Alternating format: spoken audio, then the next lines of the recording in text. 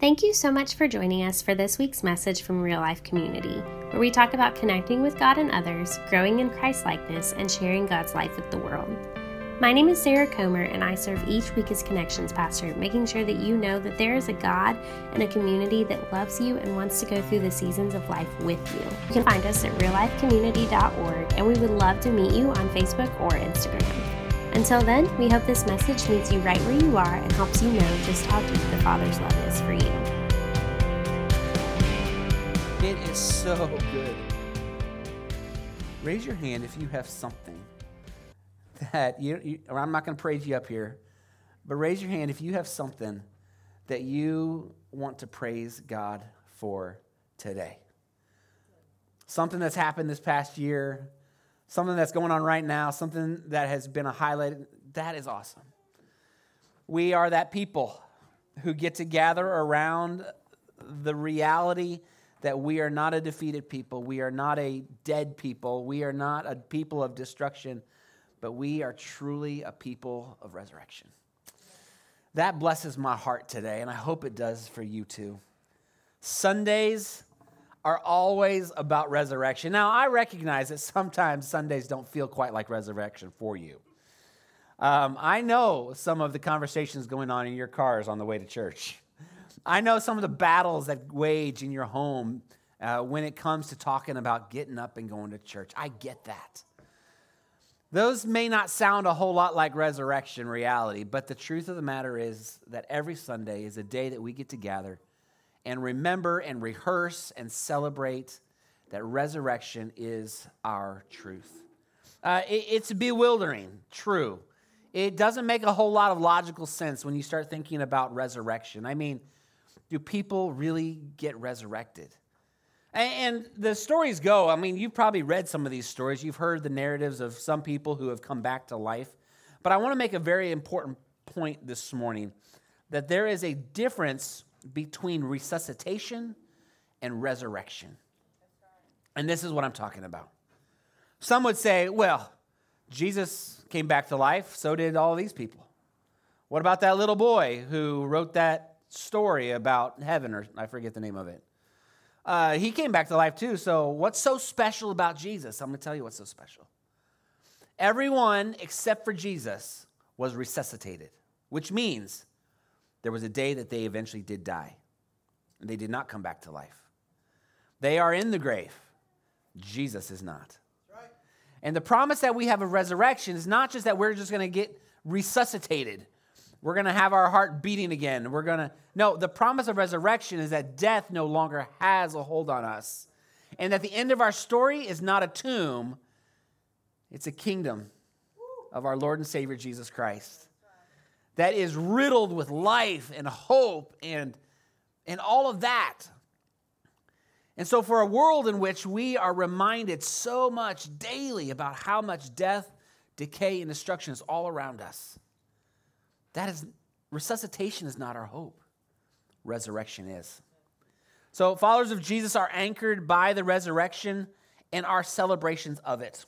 That's why Sunday morning is so important. That's why gathering together with the people of God during a service or a small group or some type of other gathering where it is very obvious that it is the story of God that's guiding that gathering. That's why it's so important for us to be a part of those. That's why it's so important for us to be a part of a church, not just to go to church, because you can go to church and not be part of the church, amen? You can show up, but never engage. And what God has called us to do is not just to show up, God has called us to engage, to be a part of the worshiping community of the people of God who are ordered by resurrection. So this morning, I want to get into God's word. And as we do so, I want us to rehearse something. You guys have been very loud today, which is great. I love seeing you guys just not being held back in any way, shape, or form.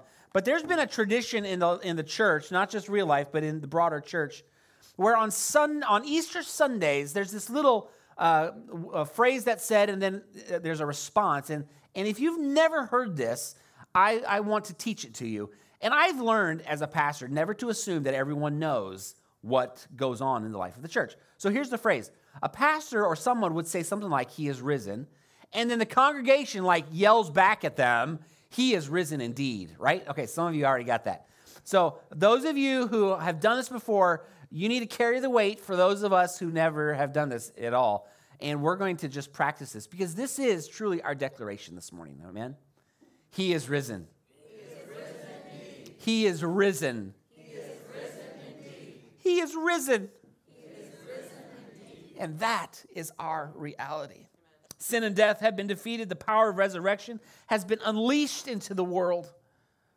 But unfortunately, we see more than enough examples of how resurrection is not the story of the day. I make it a habit, and when I wake up in the morning, just to check to see what's happened in the news overnight. I like to see what happened in the day before, and I'll tell you, some days I really make it a quick kind of gander through the news because it's just depressing. But we all know that there is more than a military operation going on in Ukraine. And in Ukraine, that what's going on there is not resurrection. Let's just be clear on that. That's not resurrection. And so how is it that a resurrection that's been unleashed in the world still has to deal with that? I also want to say this about Ukraine. There are still moments of resurrection that are occurring even in the worst of situations. Those stories are seeping out. Some of those stories are being heard and lived out in the countries around Ukraine, where the resurrection army, if you will, is doing its best work to welcome the stranger, the orphan, the widow. They're doing their best to be the hands and feet of Jesus, and in many ways, that's exactly what's happening.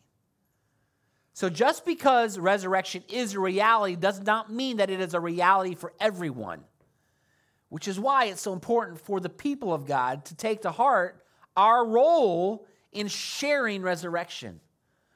Not just realizing it in our own lives, but giving that away to the people, speaking that into the conversations that we're a part of. Guys, I get it. There are times in your own life, in your own body, and in your own mind, in your own soul, resurrection does not seem to be the story of the day.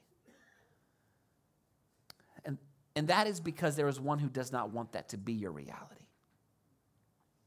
And this morning, as we think about this, we need to think and realize that God has done some amazing things for us in the resurrection. And it is our joy and opportunity and privilege to live into that, to take steps into that direction.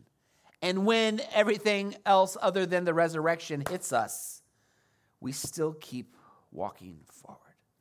We keep marching on. We keep living in that direction. Side note, baptism is something that you see around the church. It's something that the people of God that have done. We've done for centuries. Jesus himself was baptized. And when we think about resurrection, we have to think also about baptism. Baptism is not just about you getting in some water and saying what you have done to put your faith in Jesus. If that's all it is, baptism's all about you. Baptism's not all about you. Baptism is about what God is doing in you.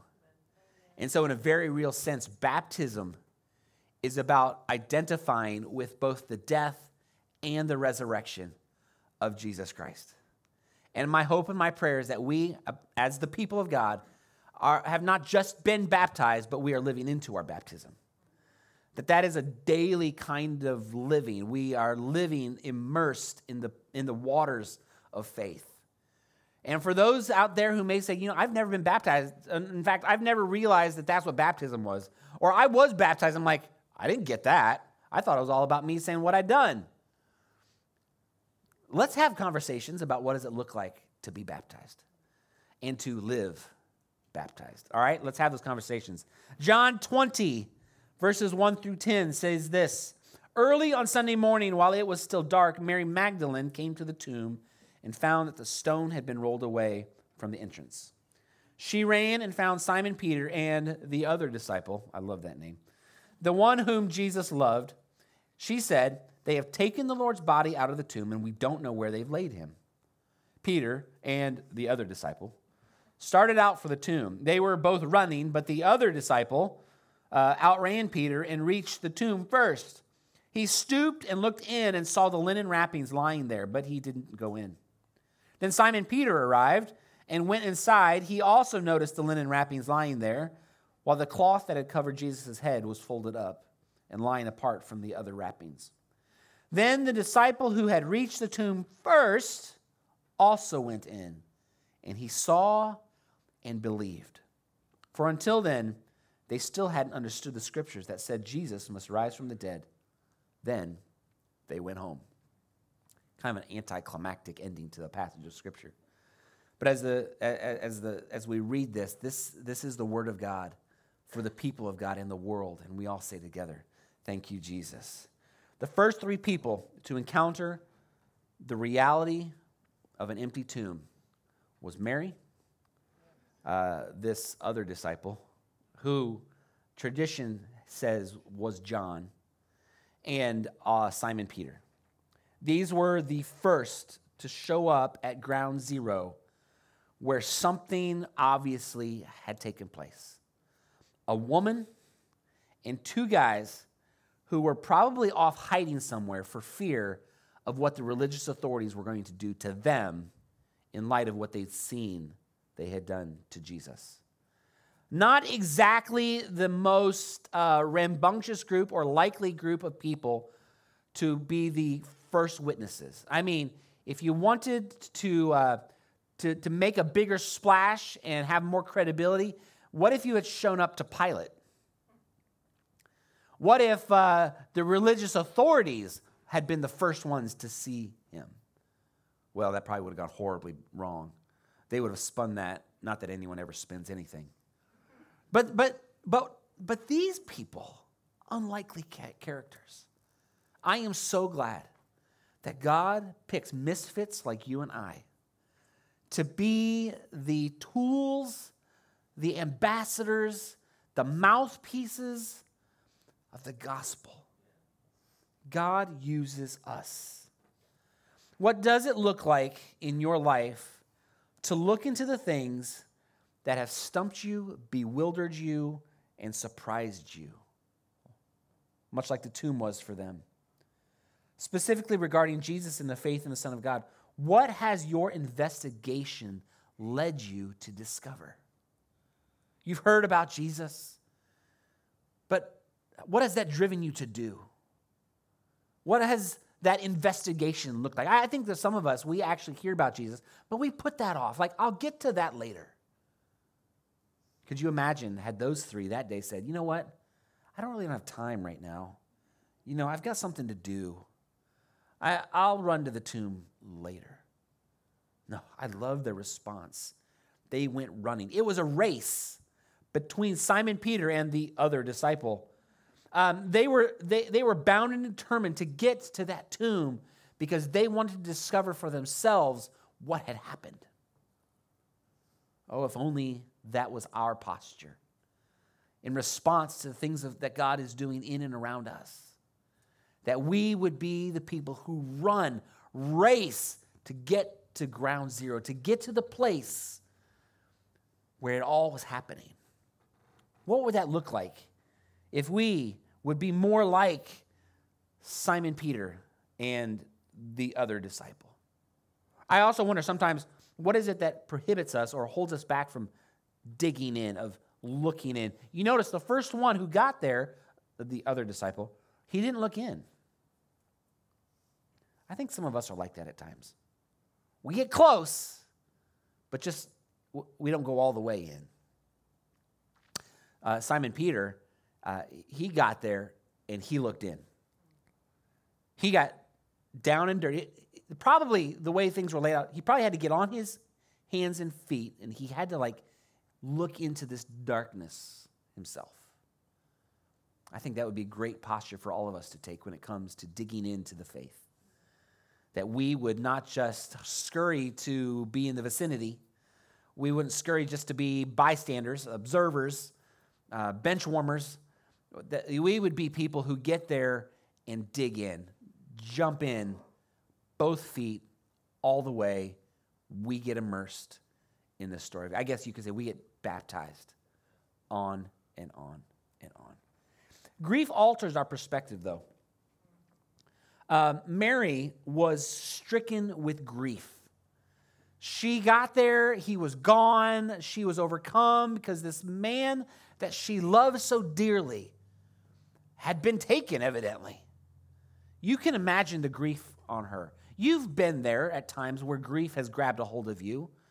Maybe she didn't understand what was happening because she just wasn't in the right mind. I know I've been there. Have you been there? Mary, she isn't in the headspace to put together all that is happening, to remember the scriptures that spoke of this day. She wasn't recalling that. She was just held up in her grief. And sometimes that's us.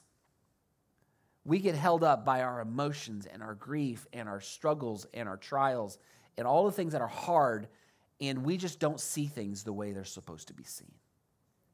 She was actually the third one to get in there. And she encountered something pretty significant in there. Something so significant that it changed her entire life. It's interesting. What she ended up seeing was the absence of Jesus, not the presence of Jesus.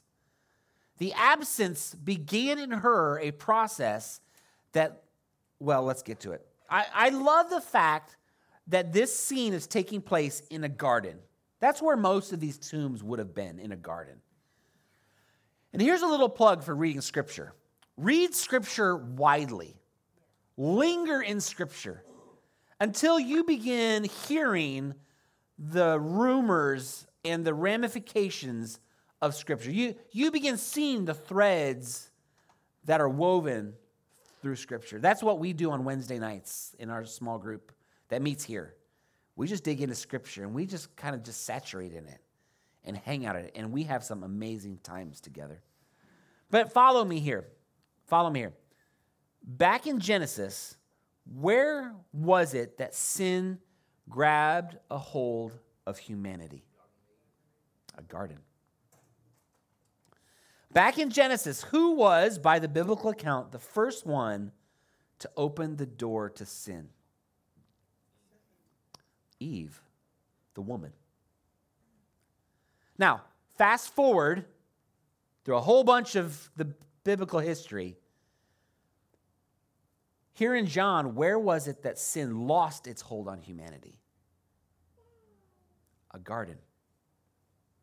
Here in John, who was the first one to witness that the death promised in Genesis had been defeated and that the narrative of God's creation was now the story? The woman, Mary. It's as though the first garden, where everything had fallen apart, was now being restored in another garden. You can't make this stuff up. God's hand is at work through all of Scripture, and that continues even today. Here's my question for you. Which garden are you living in? The garden where sin got a hold, or the garden where sin lost its hold?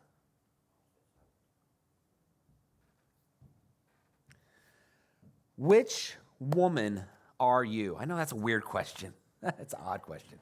That's an odd question for about half the people in this room. Which woman are you? Now, guys, I want you to answer this as well. Even men, does your life better resemble the Genesis Eve or the Mary in John? The one who is susceptible to sin, the one who is throwing their towel in with the adversary, with the liar? Or are you the one, like Mary, who is allowing everything about you to be changed?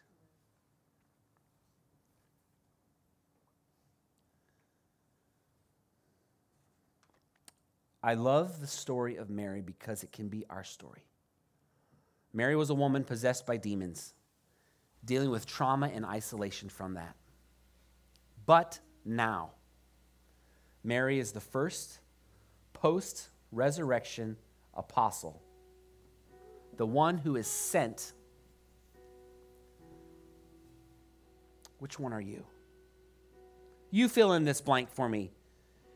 You were, name your thing, your struggle, your battle, your addiction, your dysfunction, your death, decay, and destruction. Name that. You were, but now. Who are you now? Who are you now? Because Jesus has gotten a hold of your life.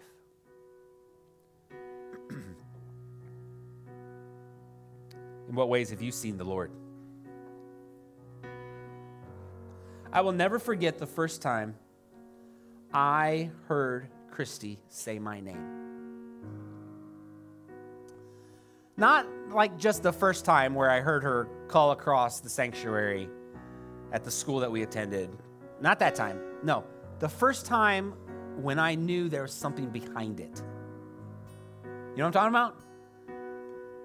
When she said it, but there was just that little tone there that I knew, oh, she sees me. She knows me. She wants me. This is what's happening in the story of Jesus when he calls your name. I can only imagine Mary in her grief looking at this gardener. She is asking, where have you laid my Lord? And he asks a couple questions, but then he says this. He says, Mary. And it clicked. This is no gardener. This is my Lord. Have you heard from your Lord?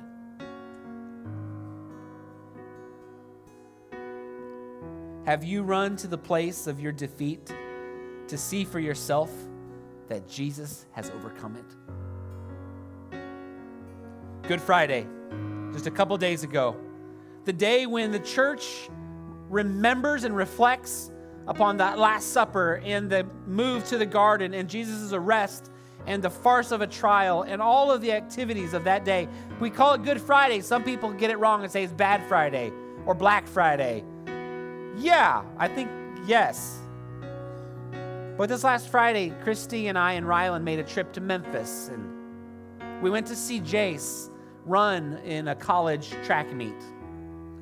We had some extra time to spare, and so we took a couple detours. We stopped for some really good donuts along the way. That's important. We stopped. We actually went down into Mississippi so I could run in a state that I hadn't run in yet. But then we drove downtown Memphis. I don't know if you've ever been there. But we made our way down to the Lorraine Hotel. If you're not familiar with the Lorraine Hotel, it became a landmark. April 4th, I believe it was, 1968. When Martin Luther King Jr. was gunned down outside of his hotel room while talking to some men.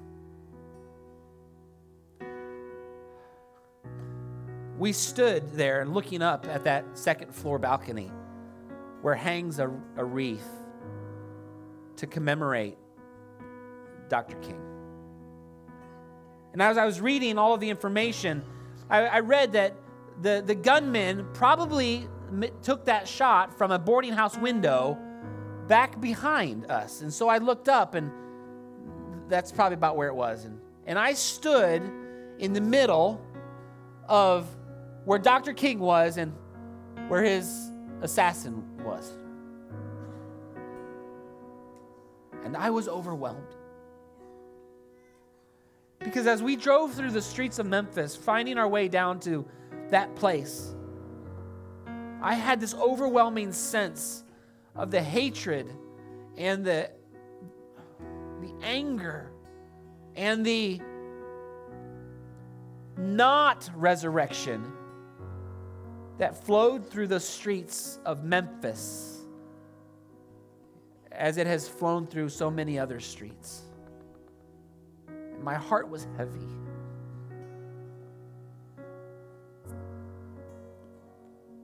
We humans have not gotten it right in some pretty big ways.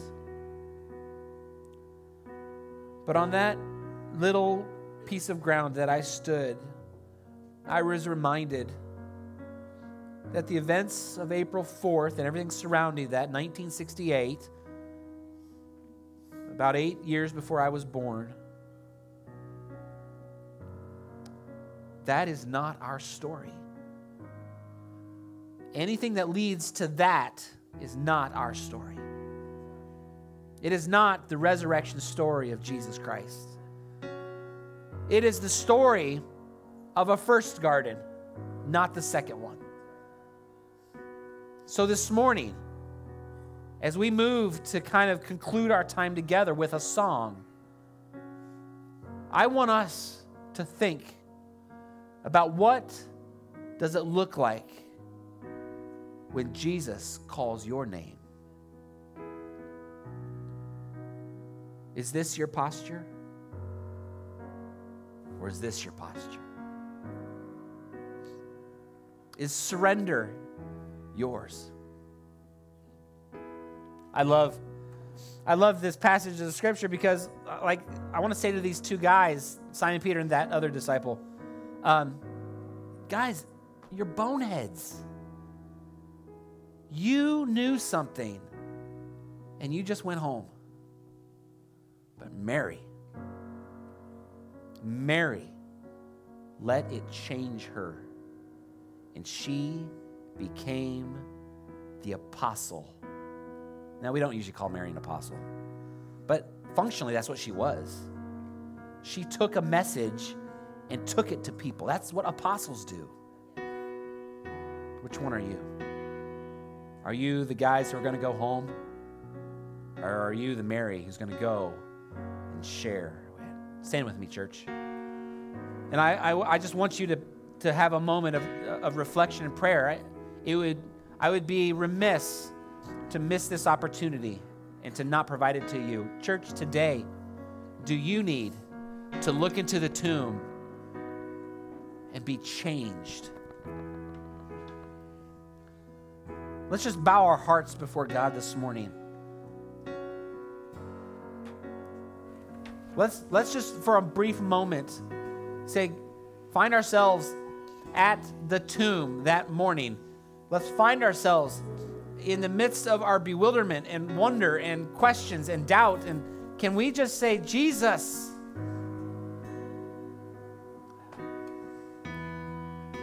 what do you want from me? And this morning, if you have never, ever surrendered your life to Jesus, I want to give you that opportunity.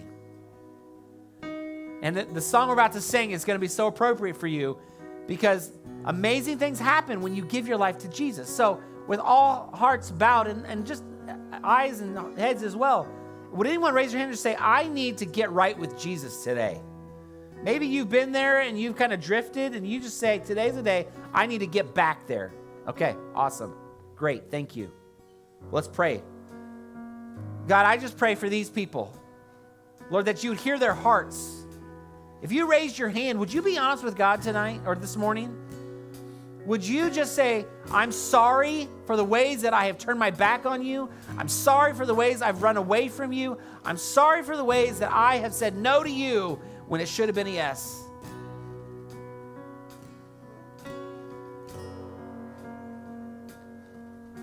Now for some of the rest of us, are we the kind who are just kind of living in apathy?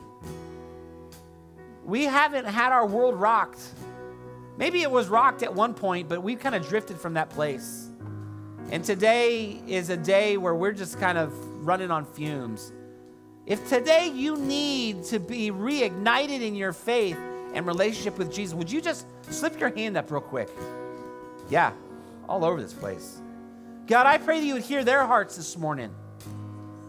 Church, just be honest with God this morning and just say, God, I'm sorry for the ways that I have just not taken care of business. Help me, Lord. Call my name, Jesus.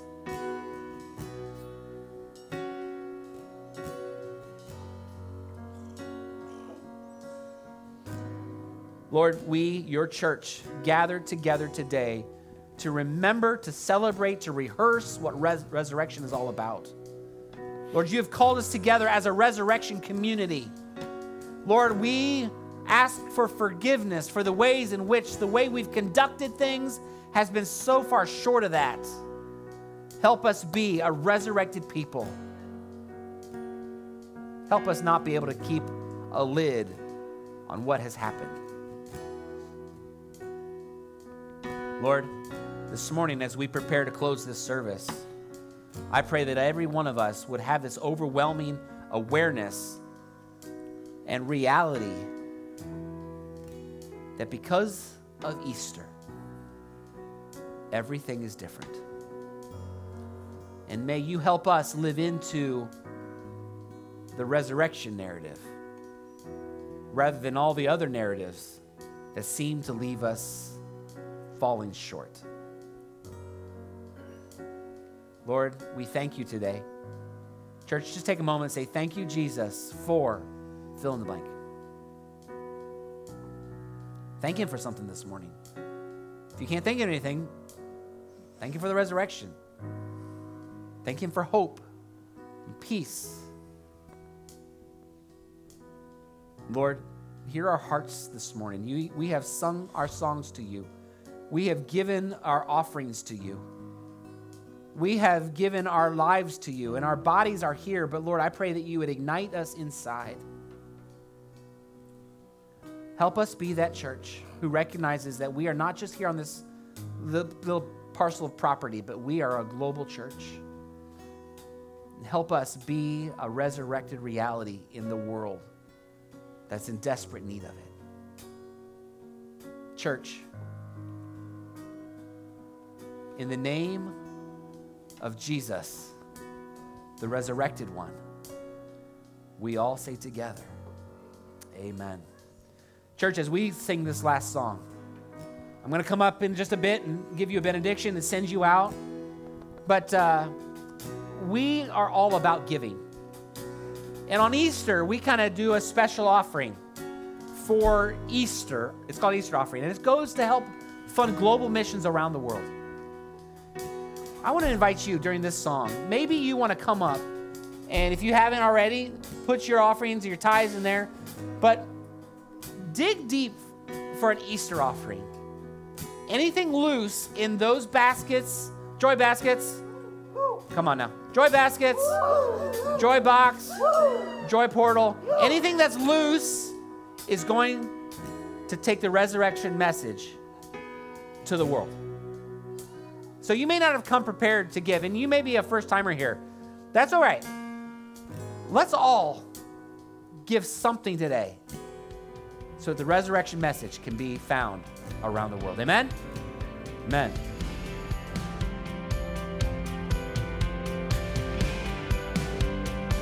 Thank you for joining us today. We would love for you to join us in person. Our address is 2022 East Main Street in Murfreesboro, Tennessee.